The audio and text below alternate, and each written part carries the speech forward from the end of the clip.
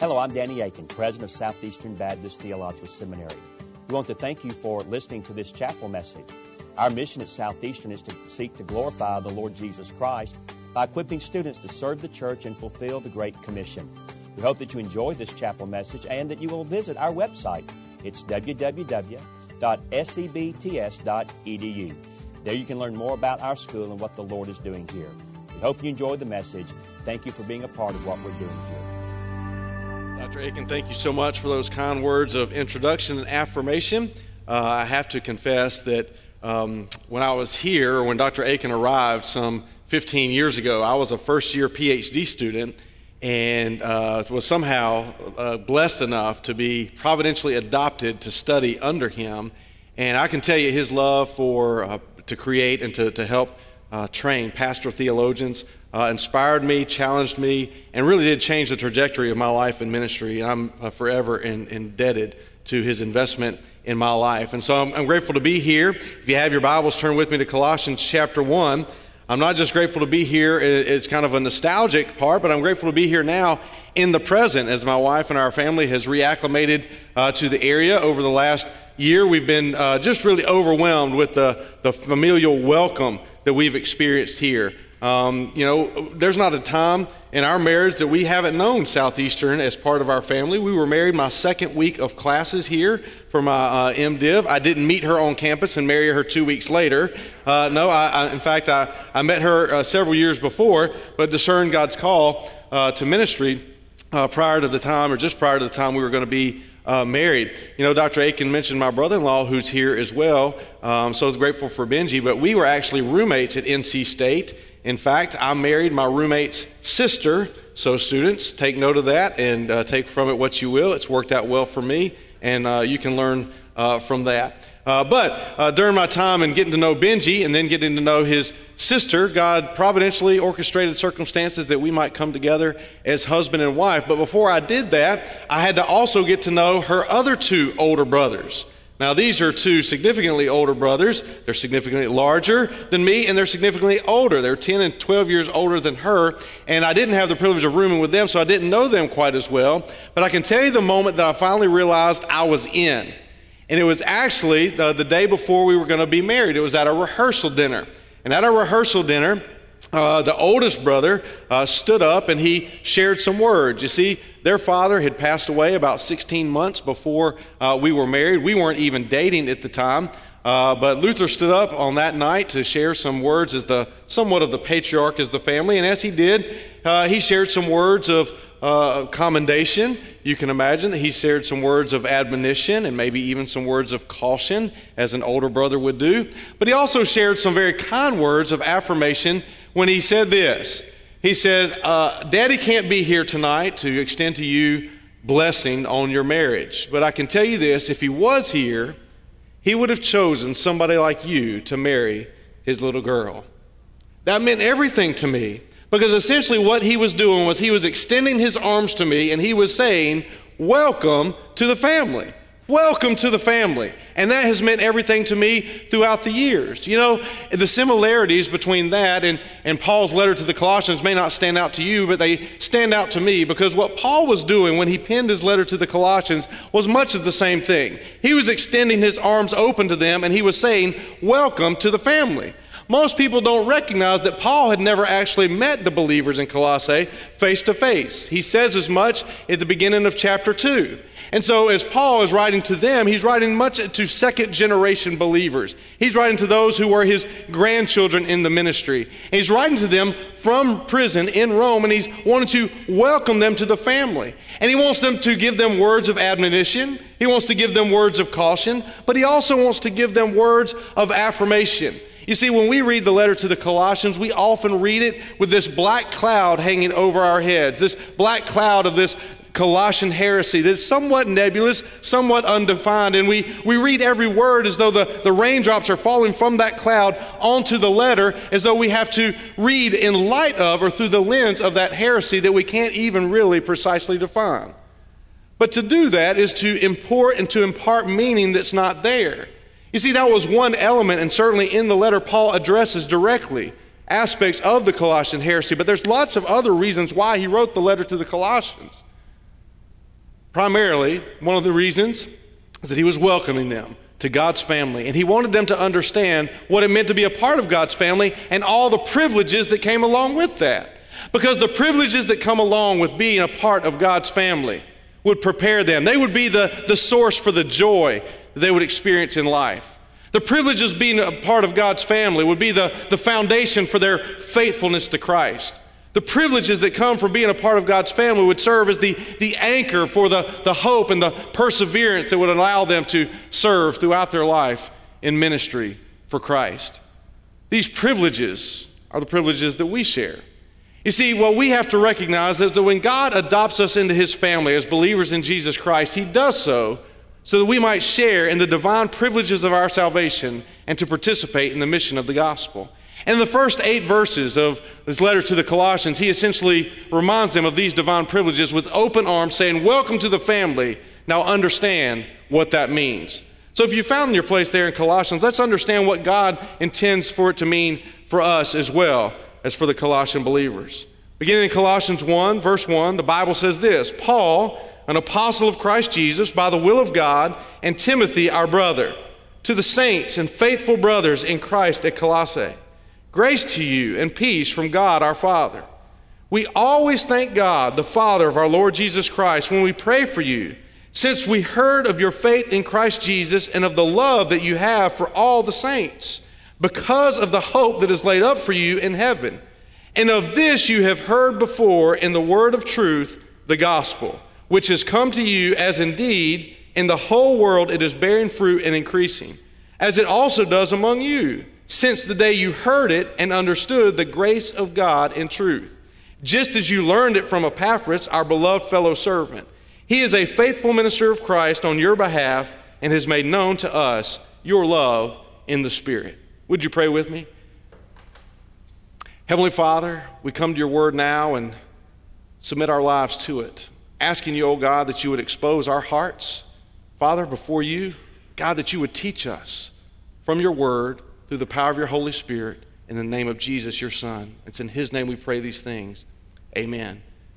This morning, I want us to understand the divine privileges that Paul reminded the Colossians of. In fact, he was informing them of what they possessed in Christ. And as he reminds us of what we have in Christ, these divine privileges, much like it would for the Colossians, will serve to stimulate our faith, to reinvigorate our faith, and to motivate our faith. What are the divine privileges that we share as members of God's family? The first one I want you to see is this.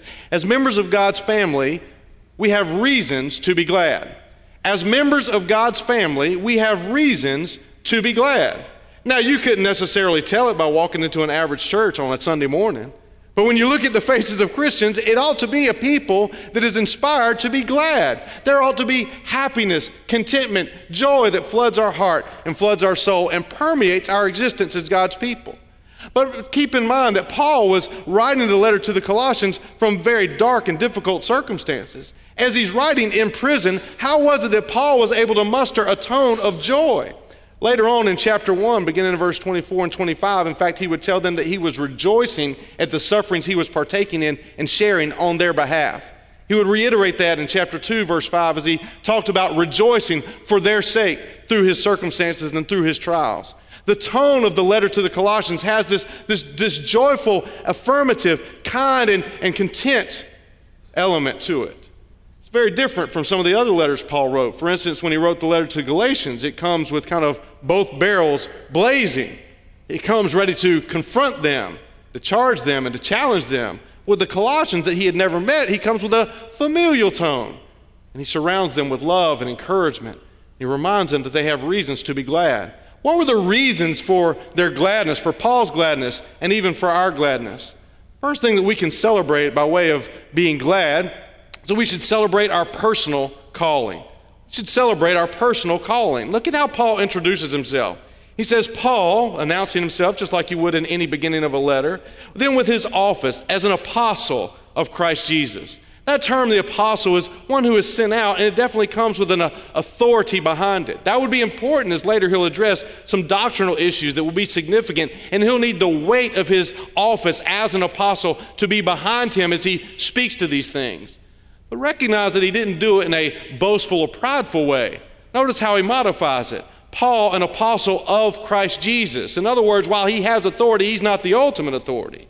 Paul is an apostle of Christ Jesus, not by his own doing, but by what? By the will of God.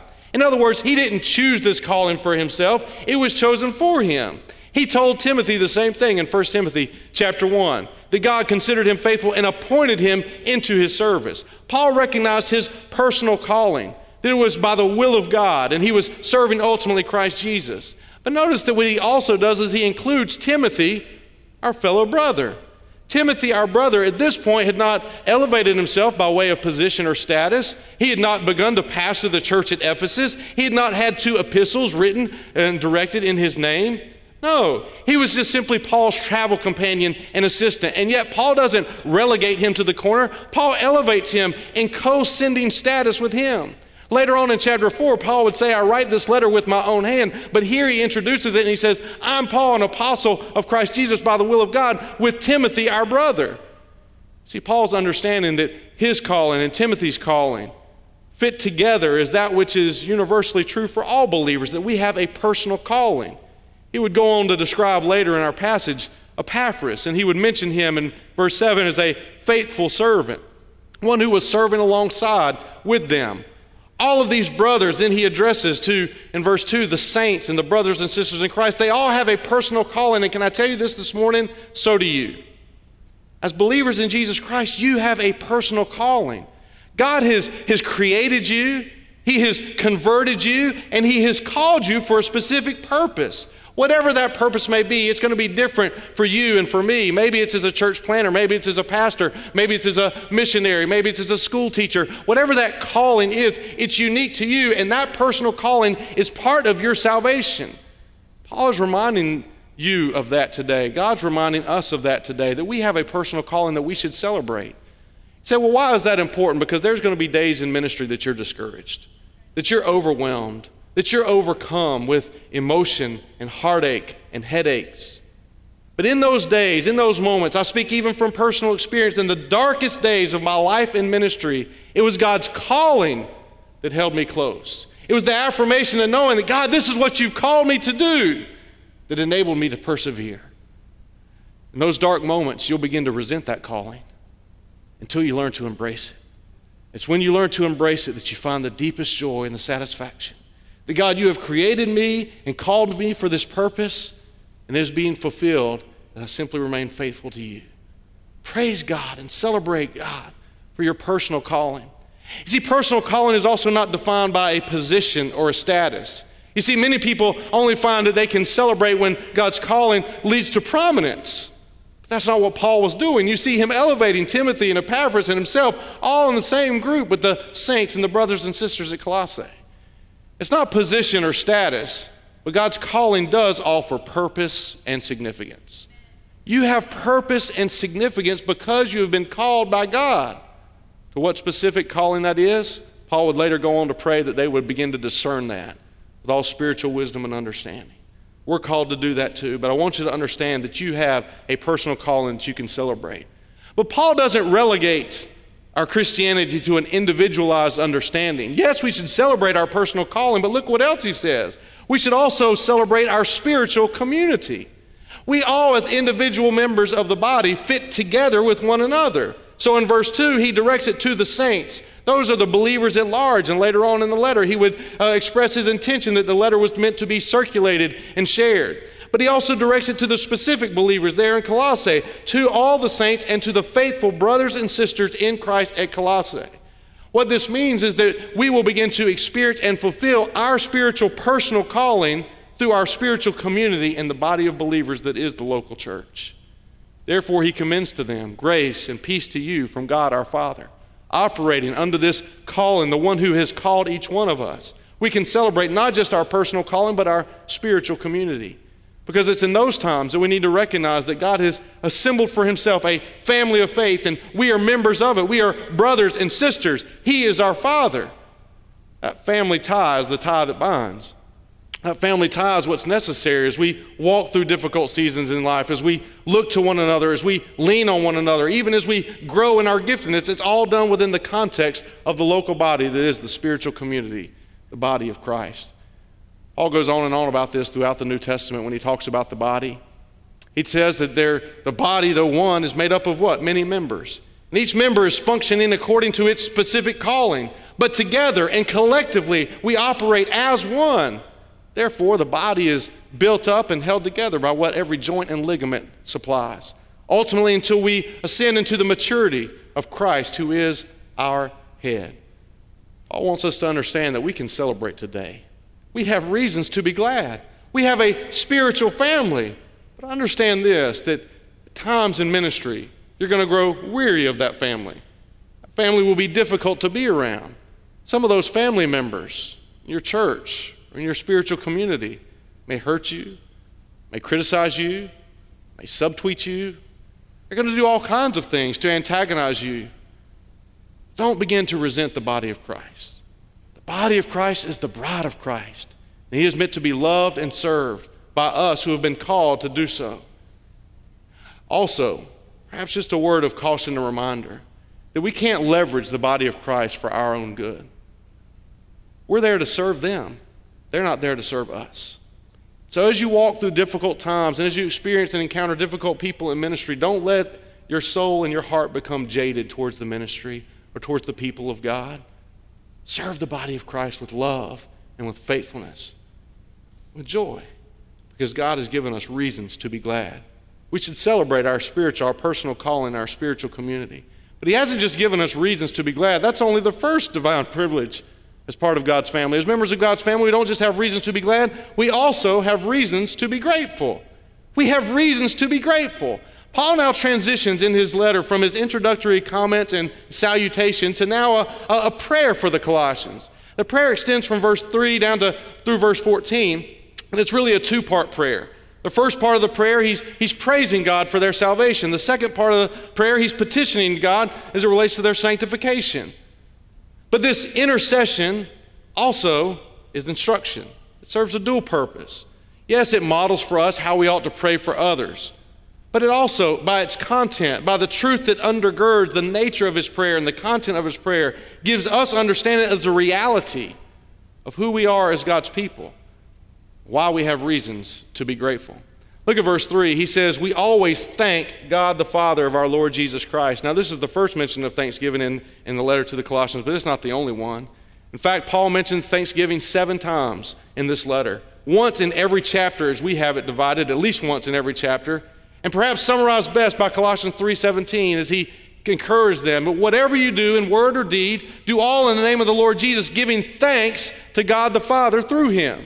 Thanksgiving overflowed. It bubbled out of who Paul was and his understanding of his calling. But also bubbled out in gratitude for the Colossians themselves. And so he says, we thank God, the Father of our Lord Jesus Christ. Here we see now a distinction between, as we saw in verses 1 and 2, between God, the Father, and the Lord Jesus Christ. That'll be important as we walk through the letter of Colossians. But here he's simply directing his praise and his gratitude to God as the architect of salvation and redemptive history, the Father of our Lord Jesus Christ. When we pray for you, he says. It indicates not just a perpetual praying, but a regular praying. He regularly prayed on their behalf, and every time he prayed for them, he thanked God for them. What was the essence of his thanksgiving? Why did he thank God for them, and how does it inform and infuse our gratitude? Well, like the Colossians, and what he begins to explain is that we give thanks for our saving faith. We give thanks for our saving faith. Notice what he says. We pray for you, always thanking God. Verse 4 now. Since we heard of your faith in Christ Jesus. That's the first and fundamental area of thanks and gratitude that he offers on their behalf. We thank God for your faith. We thank God that you're in the family. We are affirming that you are full-fledged members of God's family, adopted as one with us. And it's only by faith in Jesus Christ. But the faith in Christ Jesus here is not just a point-in-time type of faith. It's a continual faith. In fact, it means not just that Christ is the object of that faith, but he is the sphere in which that faith dwells. Paul would mention later on that he would encourage them to remain true to their faith or to cling steadfastly in the faith. He's describing it here the same way, that their faith that saved them will continue to operate in functionality, daily life, and in conduct. And he praised God for their saving faith, that faith had transformed them. And that faith had become a testimony that had reached him all the way in prison in Rome. Thank God for our saving faith. That faith that's in Christ Jesus that continues to operate under his lordship is not something that we manufacture on our own. It is a gift from God. When you think of your faith, when you think of your positional status, when you think of your status as a member of God's family, do you look at yourself in a way that warrants that? Somehow thinks that God owed you that?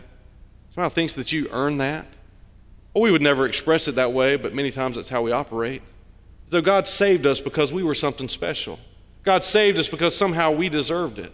But in reality, it should make us more grateful because we didn't do anything to earn it. It was by grace through faith that we were saved. It's when the work Christ did on our behalf, and now that faith continues to operate under his lordship. We should give thanks for our saving faith. But that's not all Paul thanked God for.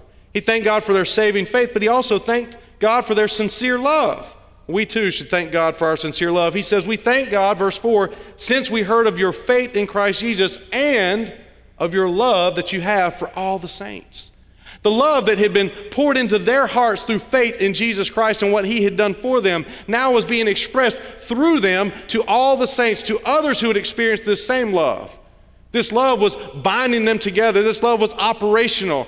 In fact, Paul would go on later on in chapter 3 to tell them that above all else, put on love, which will bind us everything together in perfect harmony. This love, this sincere love, this genuine love had transformed them, and faith and love throughout the scriptures always go together. John had mentioned it in his first epistle over and over, especially in chapters 3 and in chapter 4. In chapter 4, he culminates in verse 10 when he says, this is love, not that we loved God, but that he loved us and sent his Son to be the propitiation for our sins. But then he goes on to say, if God then so loved us, we then too ought to love one another. He was thanking God for their sincere love. As you evaluate and look at your own life, would you characterize yourself as loving? Do you have a love for all the saints? Do you love God's people? Are you operating and abiding in that love? He thanked God for this love. When we experience God's love, that's when we're most grateful. Many times we grow distant from God's love because we feel like we've sinned our way out of it, as though God's love doesn't extend that far, and somehow God's mad at us. No matter what you've done, you're still within the grasp of God's love. Sometimes we don't just think that God's mad at us, we think that we don't deserve it. God, how could you love somebody as terrible as I am? You don't deserve God's love, but it's who God is that he loves us and has commended it to us through Jesus Christ. And when we become transformed by that love that we don't deserve, that we can't earn, and that we can't outrun, it's when that love grips our hearts that it begins to grip our hearts for other people as well. And that's what he describes here, this saving faith and this sincere love. But he didn't just thank God for those two things. There was a basis that undergirded them. He thanked God for their faith in Christ Jesus and the love they had for the saints. Verse 5 now, because of the hope that is laid up for you in heaven. We shouldn't just give thanks for our saving faith and our sincere love, but we should thank God for our secure hope. You see, it was the hope that they understood that was reserved for them in heaven. It was the salvation and the understanding they had through the gospel of truth, as he goes on to say. That they began to be challenged to and provoked to a faith in Christ. And when they experienced that love of God through faith in Christ, is because they understood the hope that was awaiting them. And now they were living in light of that hope. This was not a birthday wish type of hope. This was a secure hope. Peter described this hope in 1 Peter 1 as this hope that will neither spoil, perish, or fade, but it's being reserved and kept for heaven in you. This hope, according to Paul in Romans 5, doesn't disappoint because we've had the love of God poured out into our hearts by the Holy Spirit. And this hope that doesn't disappoint serves as the anchor to our soul, according to Hebrews 6. Therefore, then, Paul is able to pray for the Romans that the God of hope would fill them with joy and peace as they trusted in him, that they might overflow with hope by the power of the Holy Spirit. You're living a life filled with hope today. We oftentimes place our hope in too many other things, whether it be our proficiencies, whether it be our deficiencies. Our hope is revealed to be less than adequate when they're placed in anything other than Christ himself. This hope is eternal hope, and it's secure hope. It's sincere love, and it's saving faith. The Christian trinity of virtue, faith, hope, and love binds these things together. And brothers and sisters, we have reasons to be grateful. Notice that Paul didn't celebrate or congratulate the Colossians because of these things. he directed his thanksgiving to God. We thank God, the Father of our Lord Jesus Christ, because of these things. We're not praising you for them, we're praising him for them. As members of God's family, we have reasons to be glad and we have reasons to be grateful. There's a third divine privilege as a member of God's family that Paul then embeds within this prayer. Not only do we have reasons to be glad and reasons to be grateful, we have reasons to be going. We have reasons to be going. Paul understood that you cannot divorce who you are from what you do. Paul understood that when you are adopted into God's family, you are simultaneously appointed into God's service. Hear that. Paul understood that when you are adopted into God's family, you are simultaneously appointed into God's service. And he begins to describe for them how that works, that the gospel itself that had transformed them becomes then the impetus for them to go. Look at what he says and how he describes it. The end of verse 5 now, he talks about this hope that they had heard of. He says, of this you have heard before in what? In the word of truth, the gospel. He mentions a similar phrase there at the end of verse 6 when he says, you heard it and understood the grace of God in truth. The grace of God in truth, the word of truth that is the gospel. This is the good news. And the nature of the truth of God beckons us, in fact, provokes us that we might go and share this. If it has transformed us, that we share it, that it might transform others. How so, you say? Well, it's because it is true. If it in fact is true, what do we believe and how does it motivate us or how does it provoke us? Think about the word of truth that is the gospel. The truth of God is the gospel message. The truth of God is the gospel message. The truth points to the exclusivity of Christ. In other words, it refutes every other error or religious belief, that which opposes its understanding. It's the truth of God. It's the gospel message. And Christ is the only means of salvation. So the word of truth, that is the gospel, highlights the exclusivity of Christ. But it also highlights the universality of sin. That the truth of God, that is the gospel, is that all of humanity is in need of redemption. That exclusivity of Christ combined with the universality of sin then finds itself with the availability of salvation, that it's extended to everyone. The nature of the gospel message that everyone is in need, that Christ is the only Redeemer, there is one mediator between God and man, the man Christ Jesus, therefore finds its availability offered to anyone and everyone by faith. Truth of God is the gospel message. And the nature of the message itself compels us that there is a lost and dying world in desperate need of the good news. The truth of God is the gospel message. Everyone is infected, but everyone is invited. This is the nature of the gospel message. And this is why it motivates us to share. But the truth of God is not just the gospel message. Notice one more point about this, that the truth of God is a global message. The truth of God is a global message. He describes it in verse 5, of this you have heard before, the word of truth, the gospel. But then he explains in verse 6, which has come to you as indeed in the whole world it is bearing fruit and increasing. In other words, he helps the Colossians understand, you're not the center of the gospel universe. I want to celebrate with you your salvation, but you're not the end of God's means. God has a different destination. It includes the whole world. This is one of the greatest things that you realize the first time you ever go on a mission trip. That the God who is working in your life can be working halfway around the world or all the way around the world in someone else's life simultaneously or at the same time. It's amazing to see and it's inspiring to see. And that's what he's reminding them of. He's not only telling them that God has changed you, but he's doing this all around the world and you are getting to participate in it. You have the privilege of that call in that community to operate within what the gospel is doing as it's multiplying, as it's bearing fruit, as it's increasing, as it also does since among you, since the day we heard it, or you heard it and understood the grace of God in truth. Notice what Paul's doing here. Paul's celebrating with them and thanking God for their salvation. He is reminding them of how they received the gospel, that it came to them. Did you notice the verbs and how they're phrased here? Look in verse 5, at the end of verse 5. Of this you have heard. In verse 6, this gospel which has come to you. Down later in verse 6, he says, since the day you heard it.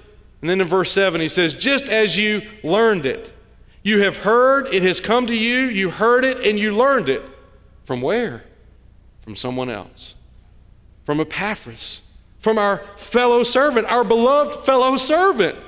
He's describing for them, hey, listen, someone came to you and carried the good news of Christ. All these things that you're glad about, all these things that you're grateful for, all these things came as a result of someone else's faithfulness and obedience. Therefore, you don't just have reasons to be glad and grateful, you have reasons to be going. Because just like someone came to you, God is sending you to someone else. Notice how he describes Epaphras, our beloved, faithful, or fellow servant. Then in the next phrase, he says, he is a faithful minister. Literally, that word just means a faithful servant of Christ. You know what that means? He was fulfilling his responsibility, which was not defined by a particular position or status. It was simply what Christians are saved to do. As a faithful minister of Christ, he shared the good news with them. They heard it from him, and he had been faithful to Christ on their behalf and had made known to them your love in the Spirit. Think about what God had called them to do, to be witnesses, to be used by him, because they had been transformed by the faithful testimony of this beloved brother Epaphras. Now they were occupying that same responsibility as faithful ministers of Christ. Would they take that responsibility seriously? I remember several years ago, Dana and I had the privilege of helping lead a NAM-sponsored trip to Puerto Rico. As we were down there and as we were serving there and helping people in the local area rebuild homes and do various construction projects and different things, we met a young girl who was there serving on the project. Her name was Laura Figueroa. We met Laura and talked to her and got to know her that week. And one morning we're sitting there at breakfast and Laura came out and she told us that it was her birthday that day. Laura was turning 16 that day. And just by way of making conversation, I said, well, Laura, have you made a wish for your birthday? Is there anything you're particularly hoping to get? And she said, yes. My one wish today is that I would have the privilege of leading someone to Christ. That was her birthday wish. That morning, as we began to tour the local areas and to go around to the different teams, we went to Laura's team, and it was mid-morning. And Laura wasn't with her team, and I was wondering where she was until someone said, oh, she's actually resting. She's sleeping in the van.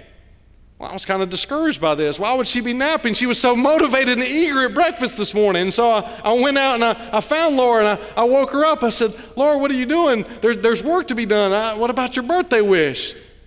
And she had the biggest smile on her face. And she said, God already answered my prayer. I led 3 people to Christ this morning.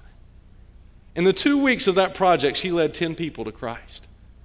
The beauty of that story is that 2 years prior, that same NAM-sponsored project was working on her sister's home. That's how Laura came to faith in Christ. Laura then took what she had received and passed it on to others. That's the beauty of the gospel. That's the nature of the gospel, that we have reasons to be going. It's the gospel message, and the truth of God is a global message.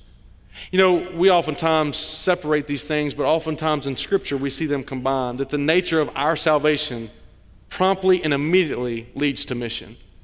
You see it most clearly perhaps in Romans chapter 10. The verses that we celebrate as a personal decision to trust Christ, right? That if you confess with your mouth the Lord Jesus and believe in your heart that God raised him from the dead, you will be saved. First with your heart that you believe and are justified, and the mouth you confess and are saved. In the verses that immediately follow, he begins to describe then, whoever calls on the name of the Lord will be saved. But how will they call on him who they have not believed? And how will they believe in him in whom they have not heard? And how will they hear unless someone preaches? How will they preach unless they are sent? Therefore it is written, blessed are the feet of those who bring the good news. This is our responsibility. It's what God has called us to do. One final point in this passage. Yes, we have reasons to be glad. Yes, we have reasons to be grateful. And we have reasons to be going. But the rich theology of this passage cannot be overlooked. Notice that he mentions all 3 members of the Godhead in this passage. Did you notice that? In verse 2 and verse 3, he explicitly mentions God the Father. Throughout the verses, he mentions in verse 1, verse 2, verse 3, verse 4, down again in verse 7, Jesus. And in verse 8, he mentioned the Holy Spirit. He said, what's the important? Well, as members of God's family, this gives us the greatest understanding of what it truly means to be family. That we individually are functioning according to our roles and responsibility, and yet are united perfectly as one, that we exist in community together, and that we, like God, are missional by nature. But the responses and the privileges that we have to be glad and to be grateful and to be going all flow from the persons of the Trinity, and you can see how they relate. For instance, our adoption by the Father should provoke us to praise Him with gladness. Our redemption by the Son should motivate us to follow Him with gratitude. And our conversion by the Spirit should empower us to obey Him by going. We have reasons to be glad. We have reasons to be grateful. And we have reasons to be going. Would you pray with me? Heavenly Father, we thank you so much for your divine love for us. We thank you for your word and its timeless truth. God, we thank you and we celebrate the reasons to be glad and the reasons to be grateful that as members of your family we have been adopted to share in the privileges of salvation. But God, we also thank you that this serves as our reasons to be going. For the privilege to participate in the gospel mission as members of your family. Thank you, oh God. We praise you. We celebrate these things in Jesus' name. Amen. Thank you again for listening to this chapel message from Southeastern Baptist Theological Seminary. If you are thinking about theological education on the undergraduate or graduate level, including doctoral studies, we hope that you consider us. If you also find these chapel messages encouraging and a blessing to your walk with Christ, we hope that you will consider financially supporting Southeastern. Our graduates are literally serving the kingdom across this globe, working to carry the gospel of Jesus Christ to a lost and dying world. Your gifts will help to train more, and they will serve as a worthwhile investment in God's kingdom. You can find more information about attending Southeastern or supporting us financially at www.sebts.edu. We covet your prayers and trust that God will bless every good work you do for His glory. Thank you for joining us in our chapel services.